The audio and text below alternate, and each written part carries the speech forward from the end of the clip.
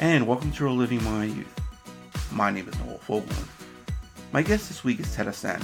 Now, Ted was the bassist of the power pop group Material Reissue. The band formed in the mid-80s and had a decade-long run, unfortunately ending with the tragic suicide of their lead singer Jim Ellison. The band had amazing songs like What Girls Want, Diane, Valerie Loves Me, and many, many more. They're back in the spotlight now thanks to the new documentary, Out of Time, the Material Reissue story. Ted discusses why it was time for the documentary, and I asked Ted if the documentary was some sort of therapy for him dealing with Jim's passing. In 2011, to commemorate the 20th anniversary of their amazing album, International Pop Overthrow, the two surviving members, Ted and drummer Mike Zelenko, they reformed the band and they called it Material Reissue. They got a local singer from Chicago, and they still perform from time to time. And I mentioned at the start of this the term power pop, and we discussed where that came from and if Ted is okay with that term. I really enjoyed my interview with Ted. This band is amazing, and I hope you enjoy my conversation.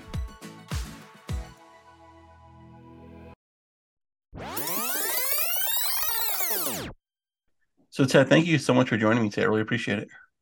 Sure, my pleasure. Yeah. So the documentary about the band, Out of Time, the Material Reissue story, is out now. It's getting rave reviews. What made you guys finally decide to tell the story, and how'd you decide on particular director to share the story? Actually, it worked in reverse. The director, who is a bright young man named Balin Schneider, contacted us. And from what I understand, he was working on doing a short film documentary about the band because I think his father might have been a fan of the band and introduced him to bands from the era. Right. And so it was his idea to do a short documentary. And he reached out to Mike and I separately. A couple of years ago and said, hey, I'm working on this film project for school, and would you guys be willing to talk to me? And you know, both of us individually just kind of said, yeah, sure, whatever, would be happy to help out. Right. And so then he said, next time he spoke to us, maybe a few days or weeks later, he said, I'm planning on, taking a trip to the Chicago area with a couple of friends of mine. He might have referred to them as his crew. And would you mind if we set up and record, film an interview with you? And I said, yeah, sure, absolutely. And he said, do you know of any place cool that we could set up? So I referred, uh, a friend of my son's has a recording studio and a rehearsal space in the Chicago area. I said, why don't you reach out to him, see if it'll work out? He'll probably charge you next to nothing to rent some time and set up in the studio. And he did, and we went, and that's how I did my interview. And then I think Mike met with him once or twice also and did, an interview also. And then he reached out and started getting a hold of different people in the film, um, our record producers for our albums, and people that had worked with the bands and other musicians from the Chicago area. And I think it kind of snowballed. And what initially would have been maybe a 5 or 10 minute film turned into this full feature that he assembled. And that's part of the reason why it seems to be taking quite a long time, is because it turned into a pretty big pop project for him.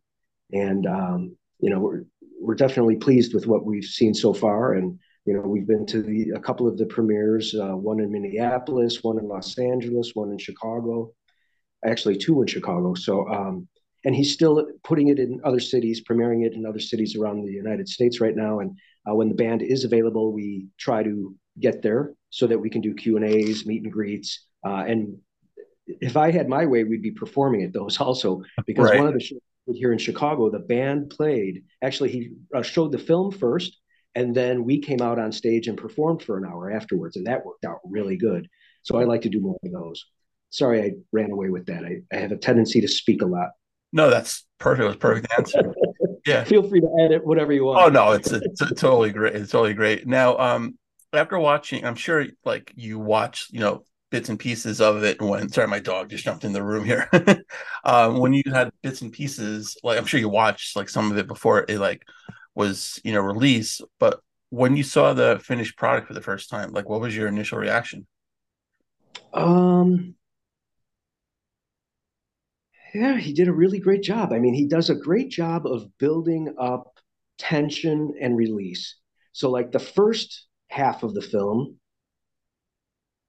shows the he kind of makes it seem as though it was a meteoric rise of the fame of the band, how we started out as just young guys in college, playing small gigs at parties and bars here in the Chicago area for and with our friends. And then he did a really great job of showing how we started to expand our fan base. And then once we got signed, we hit the road and started touring. And he took some of our own home footage that we had, Yeah. we had video, what do you call it, VHS cassette recorders with us some of the time when we were touring, and we furnished some of those cassettes to him to use. So he has this really great behind the scenes on the tour bus, backstage, all kinds of cool stuff that he was able to integrate into the film. So that was really great. And then all of a sudden, it shows how we experienced our success, and then how it started to turn and take a toll on Jim's psyche, Jim Ellison, our Right. singer, guitar player, songwriter, Yeah. and then how that started to affect him. And then I don't know if you or your fans know the story, but then eventually Jim Ellison committed suicide Right. because of depression, essentially. Yeah. And so then all of a sudden, this anxiety that's built with the success of the band turns, and it gets really heavy and emotional. And he's got all these interviews with Jim's family, Jim's mother, Jim's father, Jim's sister, and just how emotionally wrecked they were with what came from Jim's suicide, and also with the band and the fans and people that knew him and worked with him and the band, and how it affected us all.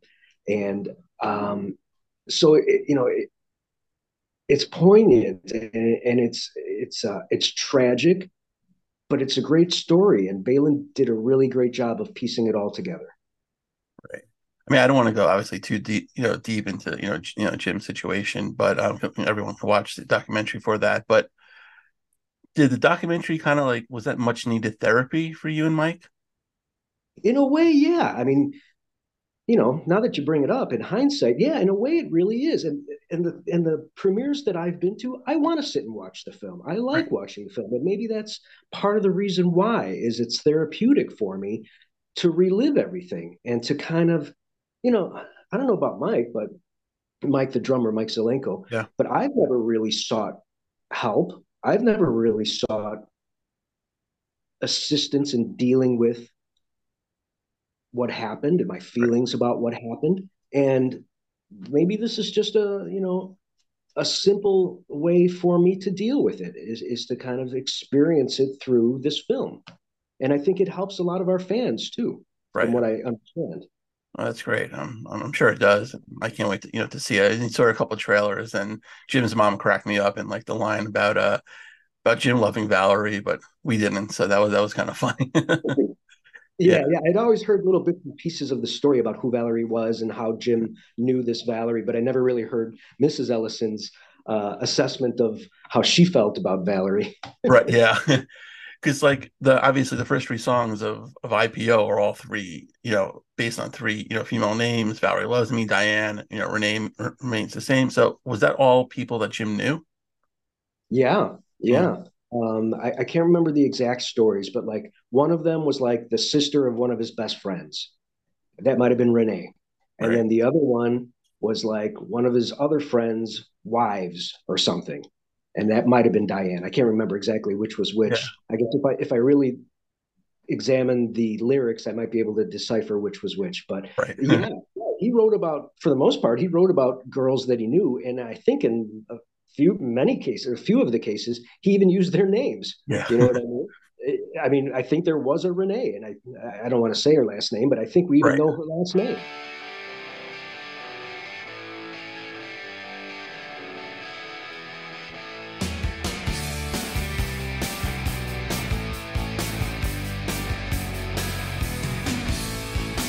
Where is she going out tonight? Is she wearing your shirt? Is she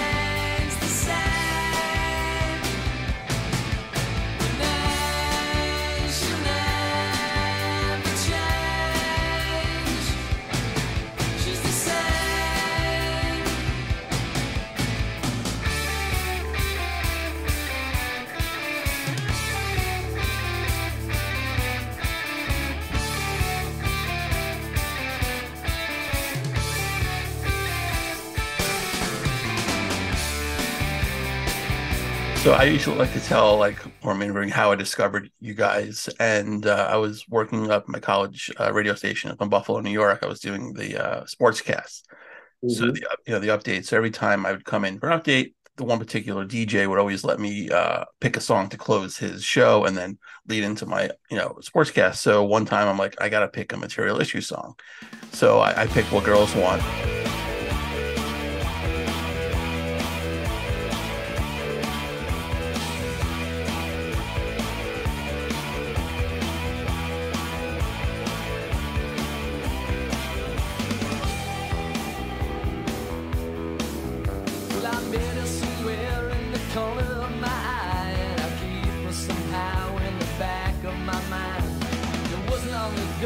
Tried to show my affection. She turned, looked at me, and ran in the other direction. I want love, I want sex and affection. Want everyone in this room here to look in my direction. Want a man with lips just like a big Jagger, rides through his head and keep me just staggered. It's what girls want. It's what girls want. It's what girls want. That's what girls want.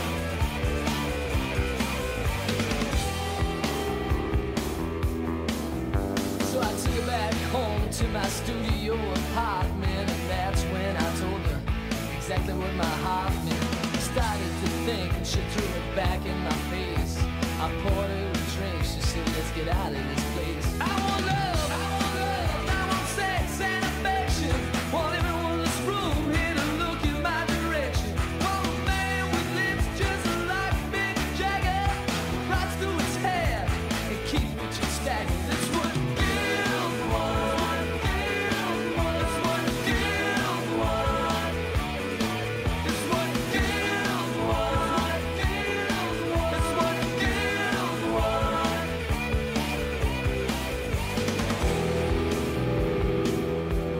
That's what girls want. That's what girls want. That's what girls want. That's what girls want.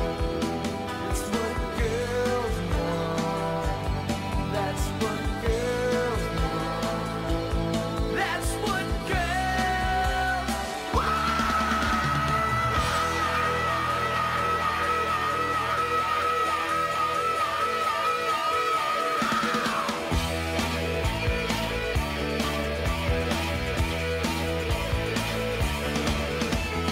She came around and moved in 3 weeks later. We got a one-room shack just north of the equator with a giant stereo and a manic TV. And every once in a while she says these things to me. I want love, I want sex and affection. Want everyone in this room here to look in my direction. Want a man with lips just like Mick Jagger, rides through his hair and keeps me just staggered. It's what girls want. It's what girls want. It's what girls want. It's what girls want. I want love, I want sex and affection. It's what girls want. Here to look in my direction. It's what girls live just like Mick Jagger. It's what rides through his hair and keeps me just staggered. It's what girls want. It's what girls. And then he's like, okay, great. You could do it again the next show because they got a good reaction. I'm like, okay, sure. So then I'm like, all right, I got to pick something different. I picked it obviously from the same album, Destination Universe. But I picked Next Big Thing.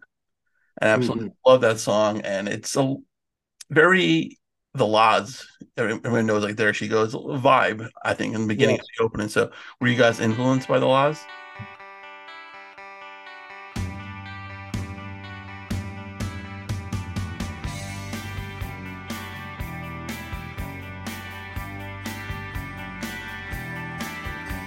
I met her at a bar where I often sit down and have myself a drink.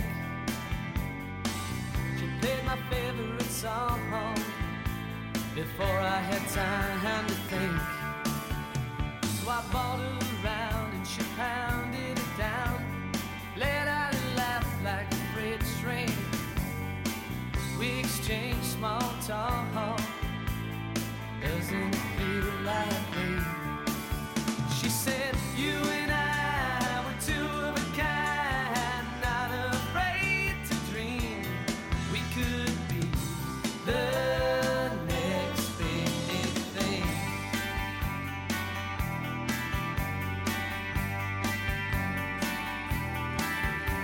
She told me her roommate was gone for the weekend, borrowed a car and took off with her boyfriend. They'd be marrying soon. Was it December or June? She was an artist with a two-bedroom apartment. Her dad kept her going on a weekly allowance. She'd be graduating soon. Was it December or June? She said, you and I were two of a kind, not afraid to dream. We could be the next big thing.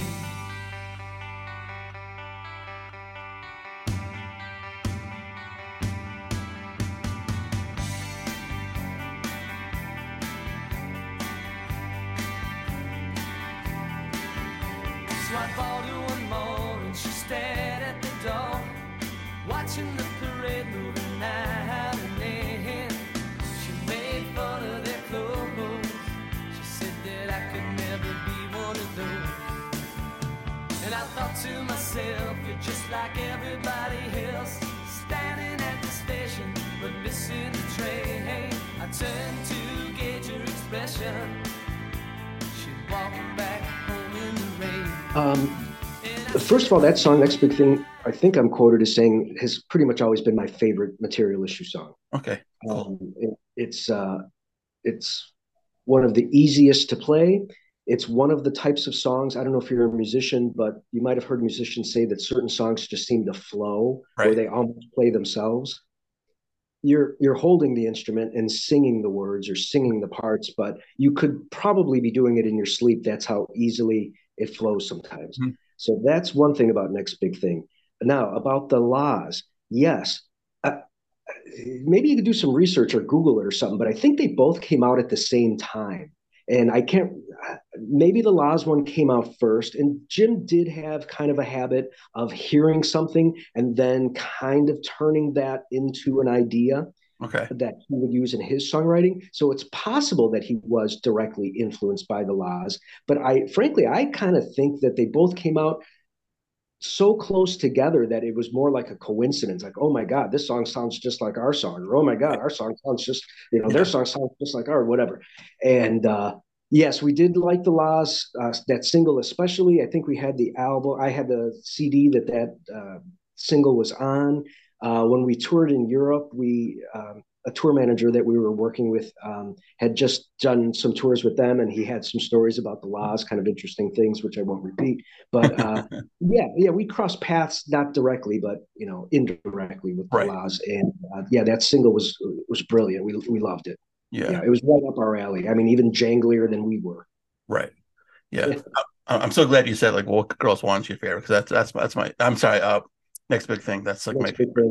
That's my favorite song. Renee Renee's The Same is another one like that too. Renee like plays itself. And when Jim wrote that song and showed it to us, we didn't even have to work on it. We just sat down and it came out. And a lot of Jim's songs were like that. They were just so naturally perfect that they wrote themselves. Not that I'm trying to detract any of his credit, but like I think he was just such a great songwriter that it wasn't work for him. He'd sit on his couch with an acoustic guitar on his lap and a can of Coke and a pack of Marlboro cigarettes, and he could write songs like as easily as breathing. Right. And a lot of times he'd be like, all right, I'm going to show you, and this is his voice, I'm going to show you this new song I got, Ted. It's going to be a smash hit. And I'd be like, well, what about the one from yesterday? That's a hit too, but this one's even better. He was like that. I mean, he was just so prolific with his songwriting and so confident. And not every song was a smash hit, obviously, but a good percentage of them were, that's for sure. Yeah. So how did you two meet? Jim and I met at Columbia College here in Chicago. Jim might have started a semester or two before me, and there was like a student lounge in the basement of the one of the school buildings downtown Chicago, and he would see, what, we both had leather biker jackets, Mhm. and you know how it is, like in the scene when you're young and you're hanging out and trying to impress the chicks and stuff, and you're like, hey, there's that other guy with that cool jacket, and you kind of wonder, like, I wonder if I look as cool in my jacket as he does, and I think he approached me. I think he knew I was a bass player in a band, and I knew he was a guitar player and a singer in a band. And at one point, he approached me and said, "Hey, I'm looking to start a band." He kind of had Material Issue going with a couple other guys, but he said, "I need a bass player. Would you be willing to play?" And I said, "Oh yeah, certainly." I said, "Do you write your own music or are you doing covers?" He's like, "I got tons of songs. Don't worry about that." He's like, "I got that in the bag." And then you know, I'm like, yeah, sure. So we started getting together, and he did. He had, probably a half a dozen songs that he was already recording on cassettes by himself, and with these other guys. And then as soon as I was in the band, like the floodgates opened, and he had like 10 songs within a week that he like wrote, Oh, immediately. So right there, we got 16 songs. That's a full set already for a live show. And so yeah, we met at Columbia College, and then we picked up Mike shortly after he and I got together. Mike was advertised as a drummer for hire in a local music and entertainment uh, magazine newspaper in the Chicagoland area called the Illinois Entertainer. Mike was advertising that he was a drummer for hire, and right. so Jim picked him up that way, and we all kind of lived in the same area, um, and that's how we started. Did you guys like made IPO on your own label, right? Like you did everything, the legwork, you did everything by yourselves, right? In Jim's house. Um, the earlier album before International Pop Overthrow, or not even album, I should say EP, it was a 6-song EP that we did in Jim's house. I mean, we recorded it at Short Order Recorder, which is in Zion, Illinois, about an hour north of the Chicago area. And that's was owned and operated by the Shoes, the guys from the band Shoes. Okay. And so we recorded there, but then, yes, we basically packaged that stuff up, that record, along with a 45 called the Supersonic 7-inch, 7-inch single, which had Renee Remains the Same, and then a B-side called The Girl Who Never Ever Falls in Love. And that too, I clearly remember that sitting in Jim's bedroom, putting it together. Jim bought a bunch of jackets that had our artwork on it, and then he ordered the vinyl from a manufacturer that made all the records and shipped them to us. And we did it like a tiny assembly line. Mike would fold the jacket, I'd glue the jacket, Jim would slide the vinyl in the jacket and put it underneath the phone book to hold it closed till the glue dried. And we must have did, I think we did like 1,000 of them, over the course of like a couple of nights at his parents' house. That he was living at his parents' house out in Addison, Illinois, which is a Right. western suburb. So yeah, we were real young, just getting started, but very ambitious. Jim was like, it was a workhorse. Everything Jim did, and everything was about the band. Connections, calling radio stations, college radio stations, booking gigs at clubs here in Chicago for other bands, and then he'd stick us in as their opener. And then when we were ready to start touring, he had all those connections from those bands that came through Right. Chicago. So we'd go to their town, and they'd get us a gig playing with them in their town, And if it was college towns in the area, our friends that happened to be going to those universities or colleges would come and see us with all their new friends that they just met at school. And so those venues started selling out every time we'd come to town, and it would be like a crazy party in any college town that we went to. And that's how we built a fan base so quickly. Yeah. I mean, like, how did you afford to make the record, do the jackets and everything like that? I mean, now you can just have a Kickstarter and you have fans, do it in this day and age. So how did you come up with all the money for it? It was piecemeal gig money. Like, we would do a small gig. Sometimes we would make like t-shirts ourselves and sell t-shirts for like, I don't know, $10, $15 a Right. pop. And so we were making a little bit of profit off of that. We would sell cassettes of our music, make a little profit off that.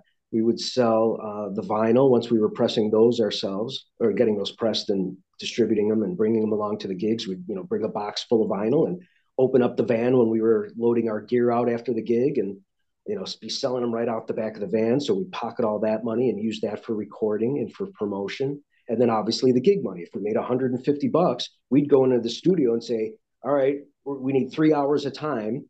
Here's $150. And we were efficient enough that we could record a decent sounding single in just a couple of hours. I mean, we're just a 3-piece. Mike's a completely solid drummer. I would kind of be the glue that would help Jim stay focused and keep his song idea concise enough and arranged enough so that we had an intro, a verse, a chorus, second verse, middle eight, bridge, whatever, another chorus and an outro, a guitar solo and an outro, or whatever. We kind of helped each other. We built off each other and we learned together with each other. So yeah, any money that we made at gigs from either selling some merchandise or, like I said, $100 or whatever, $150 went right back into the band budget. Right. That's great. So then when you went to sign on to Mercury for the next one, like how much did like the day-to-day operations change for you guys? Well, then by the time when we were signed to Mercury, then all of a sudden we hit the road, and Mercury put us on the road, and we leased a bus, or Mercury leased a bus for us, and we went out to the West Coast. We'd head out to the East Coast. They'd send us down through Texas. They'd send us up the West Coast and then back across towards the Midwest. And then we'd stay home for a couple of nights and then head out east and then head down south into Florida and then back down through Louisiana, back into Texas. So we were basically just circling the country. We noticed pretty quick, even when we were touring before we got signed, that we'd want to be down south in the winter months. And then back up here in the summer, right, or hit the studio. Sometimes we realize it's best to record in January and February, or in the really hot months. It's best to be in a recording studio and not, on the road, right, fighting elements. So we learned that pretty quick too. So yeah, once we got signed, then it became touring and recording for us. We weren't so much responsible for having to promote ourselves. That opened us up to be able to focus on Jim's songwriting, the recording process, and then promoting by getting out on the road and performing. But you guys were also smart enough not to like spend so much that's going to end up being charged back to you, right, by the record company. Yes, we were very frugal. Yeah. In many different aspects. Right. One of the ways, like when you mentioned the first album that came out on Mercury, which was International Pop Overthrow, we had, and this is what you're referring to, we had already recorded many of those songs that became that album before we got signed. So they were, in a sense, they were our demos. Those were the songs that we presented to different record companies saying, this is what we sound like. This is what we can do. These are the types of songs that Jim's writing. And this is what he sings about. And this is how we sound. And so those songs, in a sense, were already in the can. And then Mercury was like, they sound great. We want to put them out like they are. So they basically gave us advance money, which could have been used for our recording budget, but they were already done. Recorded. So we, use that money to sustain ourselves and survive off of that money for the first year or year and a half. It basically went to support us and, start our careers. Yeah, we were very efficient as far as recording and even touring. I mean, we were really careful about not wasting money. Right. You know what I mean? Putting it back into the band in important ways that would help further the future of the band. No, that's smart. That's really smart. Now, like when you were touring, like were you opening up for any big names? Yeah, the first album we were touring with the Soup Dragons. Okay. And we crossed paths with a lot of bands. Geez, I don't have a great memory. Right. The Lemonheads and I think we crossed paths with Matthew Sweet and Urge Overkill, who was from Chicago, and a band called Green way early on, who was from Chicago. Yeah, they put us out on the road, with other bands, sometimes from Mercury that were on the same record label. Yeah. And then sometimes we'd get on these radio station slots where like, a local radio station in Austin, Texas, or Dallas, or wherever, Colorado, um, San Diego, wherever. Yeah. And there'd be like, a festival gig where they'd have a weekend full of bands on a main stage. And so like they'd have 15 bands a day, 20 bands a day, and everybody got a 1 hour slot or something. So we did a lot of that too. Social Distortion, I remember playing with them, and bands from England. We did tour a little bit with the Mighty Lemon Drops. They were from England. We shared a bus with them. That was kind of tough. A lot of guys on that bus. It was stinky, I'll tell you that much. Right. But it was a lot of fun too, though. I mean, we had the time of our lives. We were young men in the prime of our lives, and getting out every night and rocking and rolling and blasting it out and just meeting people and having a good old party time. And then you'd climb on the bus and roll to the next town and wake up and do it all again every night. It was crazy, but it was awesome. And because we were so young, we had endurance, so we could do it, for weeks and months on end. Our tours were just evolving and, just never ending. We were always out on the road, but we didn't mind so much. We were young. Yeah. And you were on a bill with the Replacements, right? On their final show?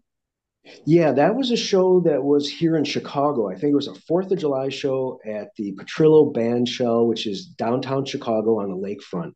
And it was broadcast live, simulcast on WXRT here in Chicago. So that was like a huge show, and people still talk about that. I think NRBQ was also on that same gig, on that same bill. And we really didn't know that it was their last show. I don't even think they knew it was their last show. And I think after our set, we were just hanging out backstage with our friends and stuff. And guys from the band started kind of showing up backstage, like one by one. We're kind of scratching our heads going like, what's going on? You could tell there was some tension happening too. So we kind of kept to ourselves and gave them their space. And then we realized that what was happening had been happening upstairs on stage. It was wow. Yeah, it was momentous, I guess, unfortunately, but they're all doing all right. Yeah, I think so. Yeah. Were they like an influence for you guys too? Sure. Oh yeah. Mike and Jim especially were big Replacements fans. Yes, definitely. Yeah. So who were your like influences? Well,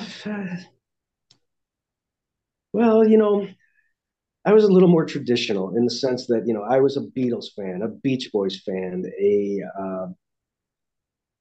Bee Gees and the Everly Brothers, and Buddy Holly and stuff like that. And then when I got a little bit older, when I was buying records myself, I bought like the Blondie album, a couple of Blondie albums, Eat the Beat or whatever. I bought some Pretender albums. I do remember being in the car, probably with my mom or maybe my older brother, and I heard the Pretenders' Message of Love. Okay. And for some reason that stuck in my head, and I sought that out, and I think that was on an EP with the Cuban Slide and I don't know, maybe Kid, a couple other songs, but that was one of the first albums that I bought, or first records that I bought. And I was being influenced by what I was hearing on the radio, exposed by my older brother. He got, obviously he got a driver's license a few years before me. So when he was driving me to school or soccer practice or wherever we had to go, he'd always have the radio on. And a lot of times I started noticing he was singing along with songs, and I'm like, oh, I wonder how he knows this. Yeah. How does he know this song so well? How does he know this song so well that he knows the lyrics? And then I just realized that, you get exposed to a song or an artist more than 2 or 3 times, it starts to click and it sticks. Right. And that's how you become influenced. And the same thing happened to me shortly after that. Yeah. I mean, you mentioned, jump around real quick. You mentioned the Pretenders, and I really enjoy your solo EP. Throttles and Pistons. Yeah, thank you. Yeah, and one of the songs on there, you kind of, I don't know, subliminally or intentionally, you kind of influence Space Robot. You kind of influenced by the Pretenders in that one. Mystery Achievement. Mystery Achievement. Yeah. Yeah, I totally did that.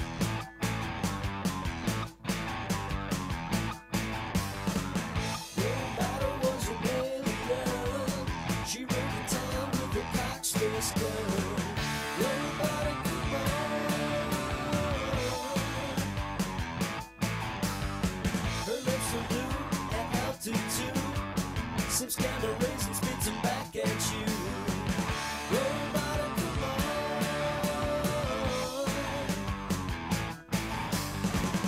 Robot in her thermal ice coat, she was oh so hot. Fix her up and she stopped the flow. Call me her astronaut. Electra was a space robot, the kind of android who could reel and rock. Electra was right.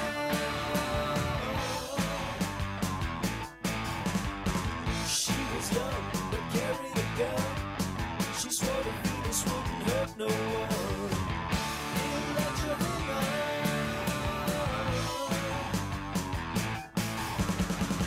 Robot in her thermal ice coat, she was oh so hot.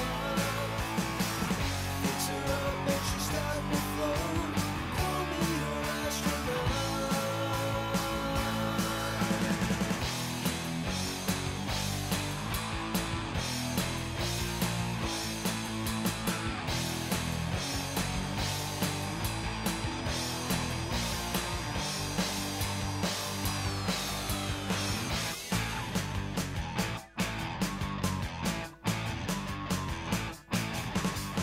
Space robot on a starlit night.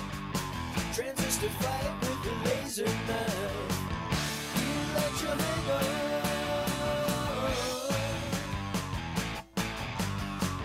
Getting off on rocket fuel.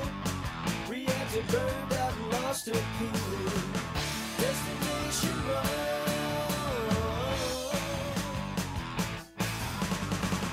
Robot in her thermal ice coat, she was not so hot. Fix her up in a tight white dress, call me her astronaut. She's a duchess in a midnight blue. Robot ahead will fun. The royal princess from some way out blue. Electra had to run.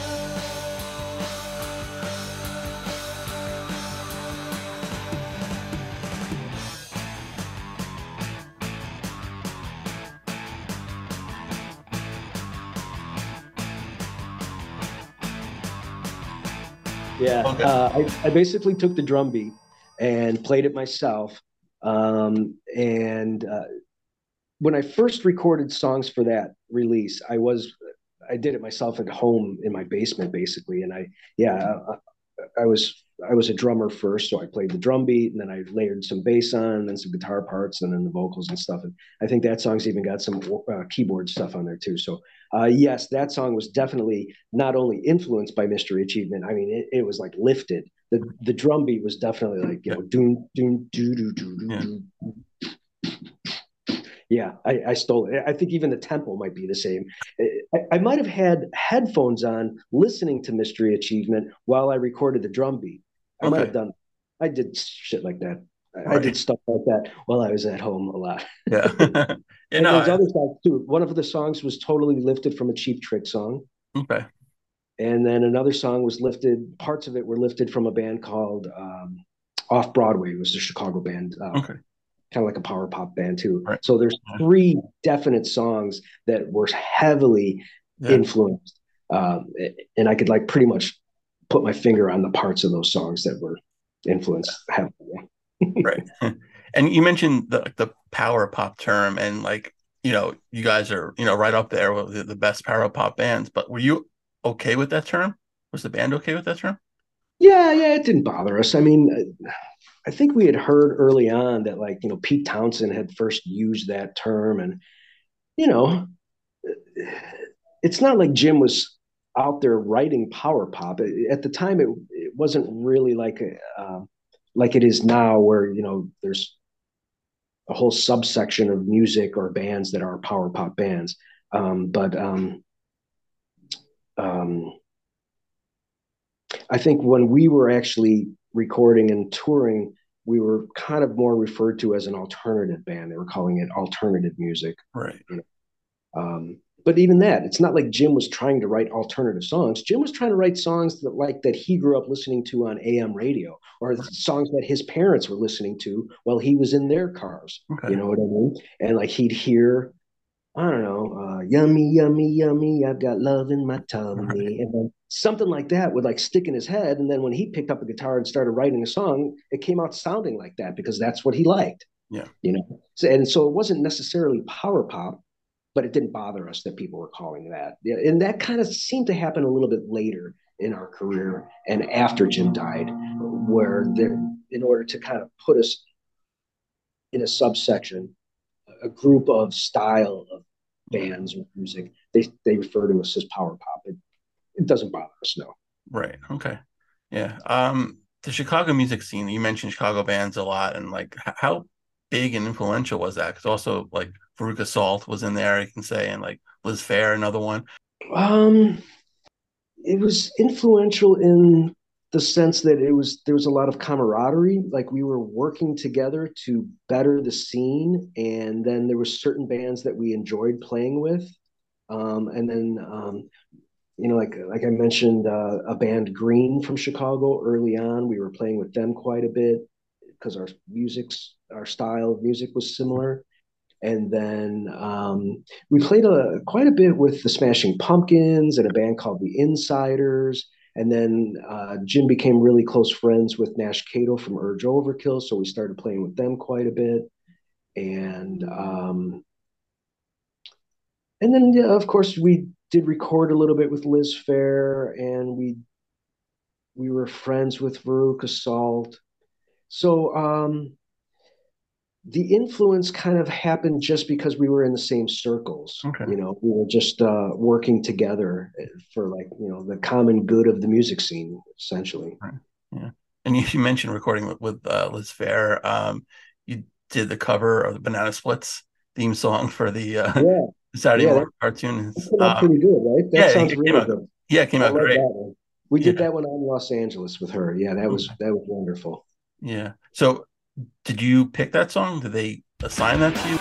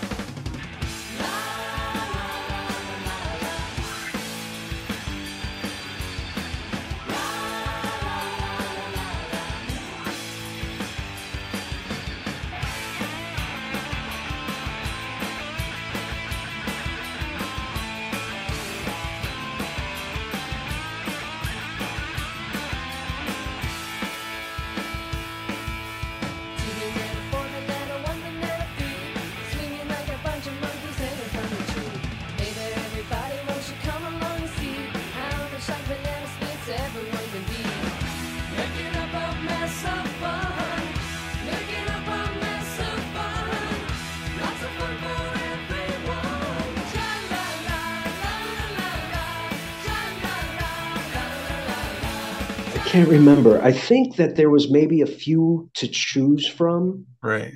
And I remember I knew that song from growing up, and Jim probably did too. And I think Mike must have. It was on TV a lot. And when we were kids, we watched a lot of TV. So we knew that song. And I think, I can't remember if they assigned that to us or if we chose it. They might have assigned us maybe 3 or 4 to choose from. And that's the one it landed right. on. Okay. But I can't say for sure. I'm just speculating. Yeah. Yeah, no, it came out great. It really did. Now, I heard that Jerry Harrison from Talking Heads wanted to produce your second album. I remember hearing his name and that he was an option. But for our second album, we did go with Jeff Murphy from Shoes again. Right. It was kind of a comfort zone for us to work here in the Midwest, close to home, and we had become comfortable after doing the first album with them. And now that we had an actual budget to use for our second album, we decided to stay with Jeff Murphy. It might have been the third album when we were discussing working with him too. I can't remember for sure, but Jim was such a fan of the band The Sweet. Okay. And I remember the band The Knack. Yeah. And also, like I had mentioned earlier, Blondie. Well, there was a producer that did a lot of work with all 3 of those bands, and that was Mike Chapman.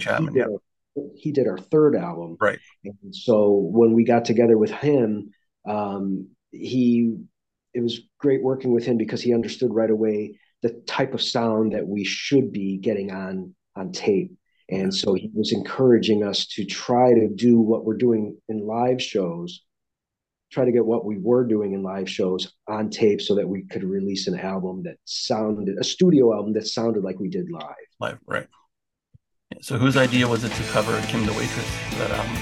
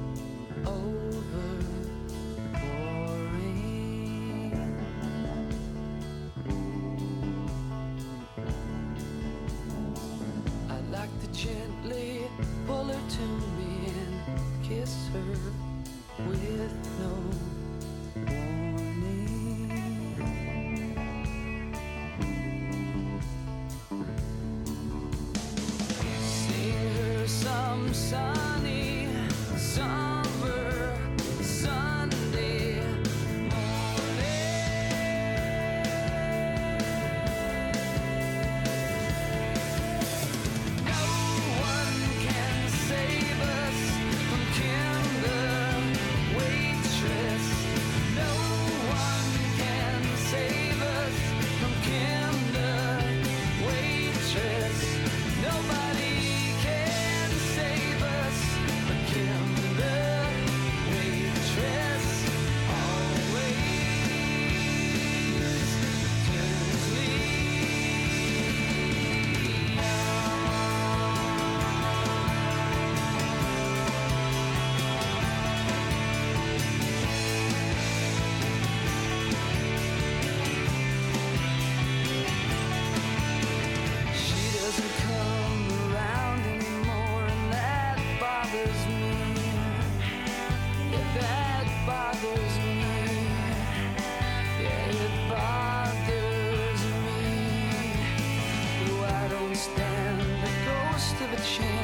with her.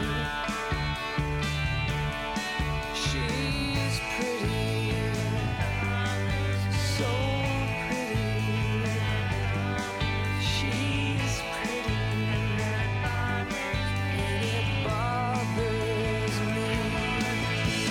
No one can save us from Kim the waitress.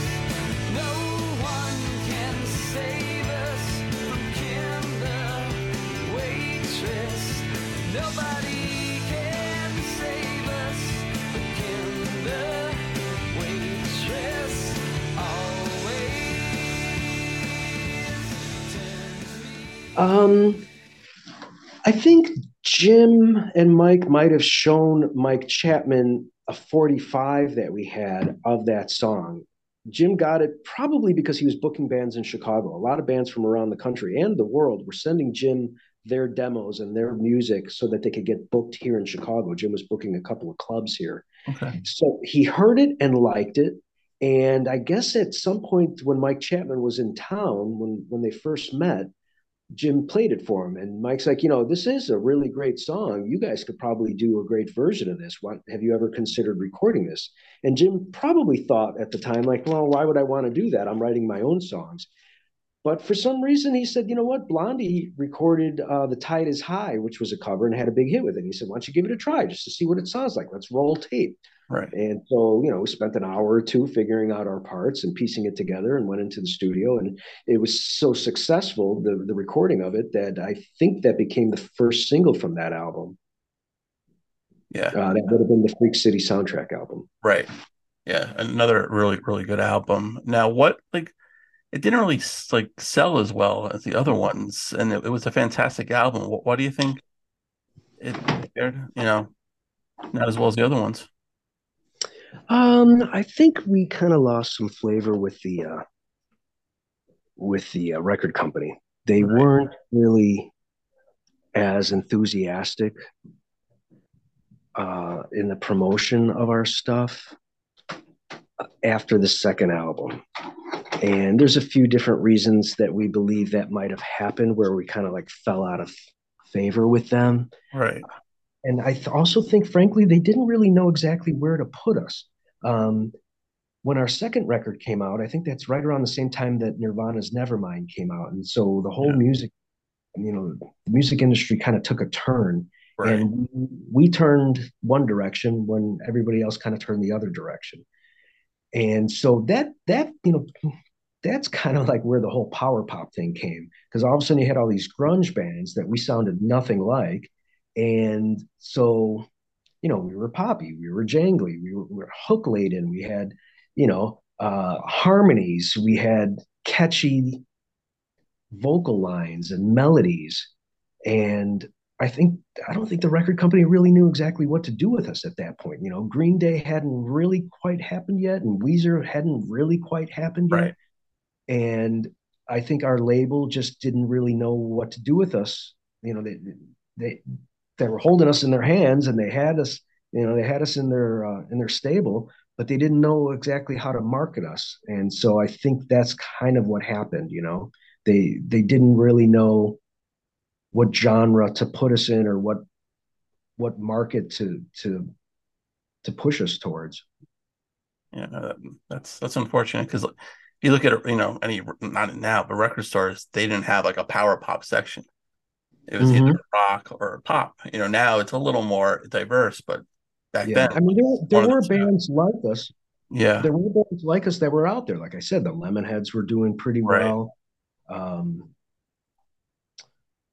else? Red Cross and Teenage Fan Club, and there were bands that were doing hook-laden, melodic, pop sounding music with jangly guitars, or even with powerful, edgy riffs and licks.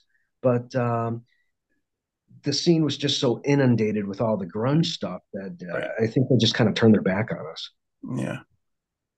So then I know after Jim passed away, you kind of got released a fourth album. But But after that, did you and Mike just take time off? Yeah, for the most part. I mean, Jim was the driving force of the band. And so, Right. like, not only was he the singer and the songwriter and the guitar player, he was the one who was always on, you know, promoting not only himself and his songs, but the band. I mean, Yeah. he was so proud of what we had been accomplishing. When he passed away, Mike and I kind of were at a loss for exactly what to do Right. and where to go.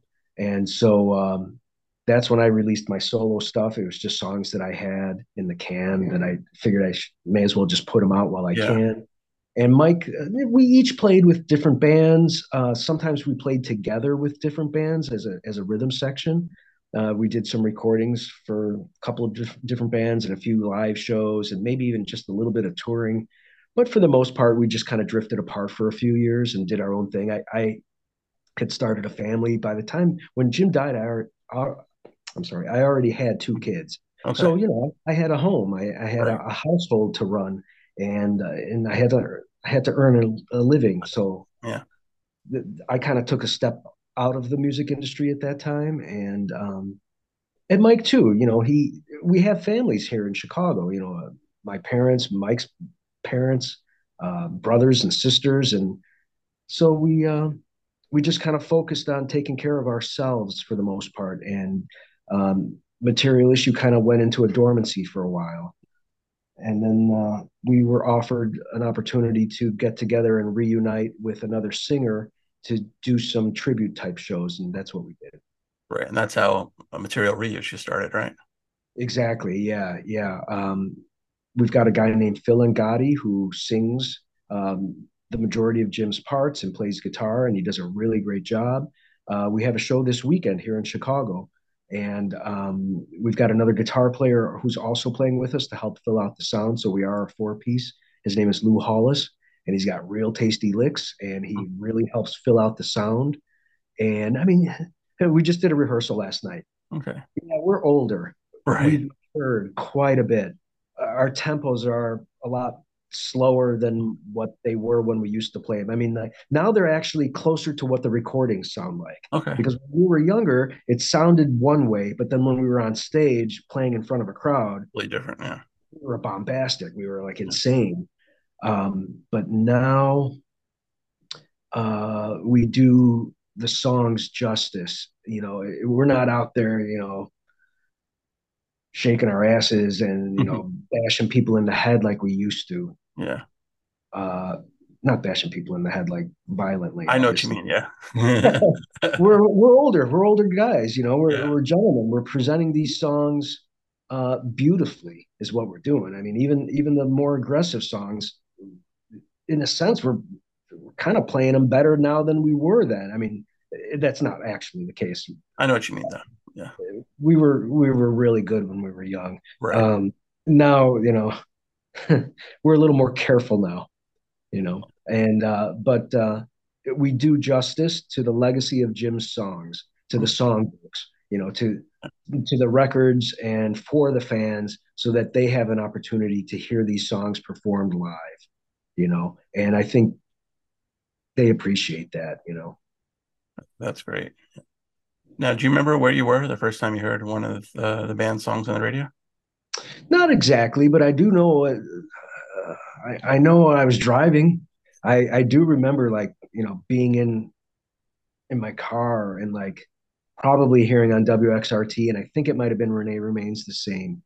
And it's just like, holy crap, man, we sound good. This sounds like the Beatles. The way that song ends with the harmonies. If anybody seeks that out and wants to hear that, when that song ended with the vocal tag right at the end, I think the word is same. Renee Remains the Same. And we hit that last note. It was just brilliant. And to hear that coming out of my car stereo speakers, and I might have been at a stoplight, just like spinning my head around, like looking to see, like trying to, oh my God, I'm on the radio. Oh my God, this is Right. awesome. Oh my God, this is my band. Oh my God, tune it on WXRT 93.1. Yeah, I'm pretty sure I was driving when one of the first times that I heard us played on the radio. Yeah. Right. Do you ever count the amount of times that Jim sang Diane? No, I know some radio stations used to have like contests about that. Like Okay, the first caller that calls in with the right answer gets right. free tickets to tonight's show in Poughkeepsie Yeah, and wherever we happen to be, Syracuse, yeah. Like and counting daily beans. yeah, something like that. And maybe it was like 78 times or Right. Yeah. 46 times or something. And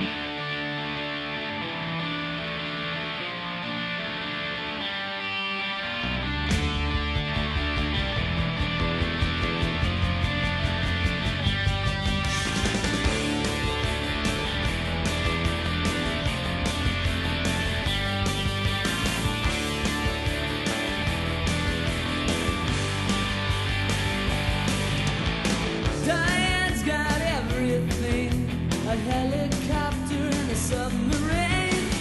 Yeah, man, you're just what this world needs.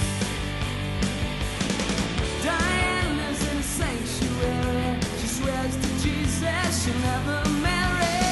Yeah, man, you're everything to me. Diane, Diane, Diane, Diane, Diane. Diane, Diane, Diane, Diane, Diane. Diane is everywhere, pretending that you just don't care. Diane, I hear you just 19. Diane's a superstar. She's everything you'd hope to wear. Diane, you're all these things to me. Diane, Diane, Diane, Diane, Diane. Diane, Diane, Diane, Diane, Diane. She's got everything that she wants in the world. Diane, pretending to be some kind of calendar girl. Well, I pull you out and I pin you down, Diane.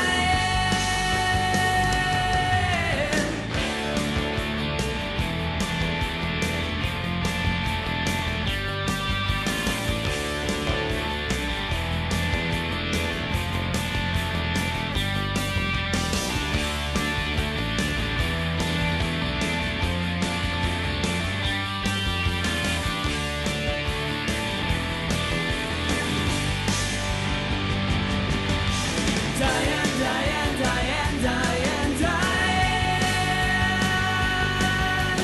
Diane, Diane, Diane, Diane,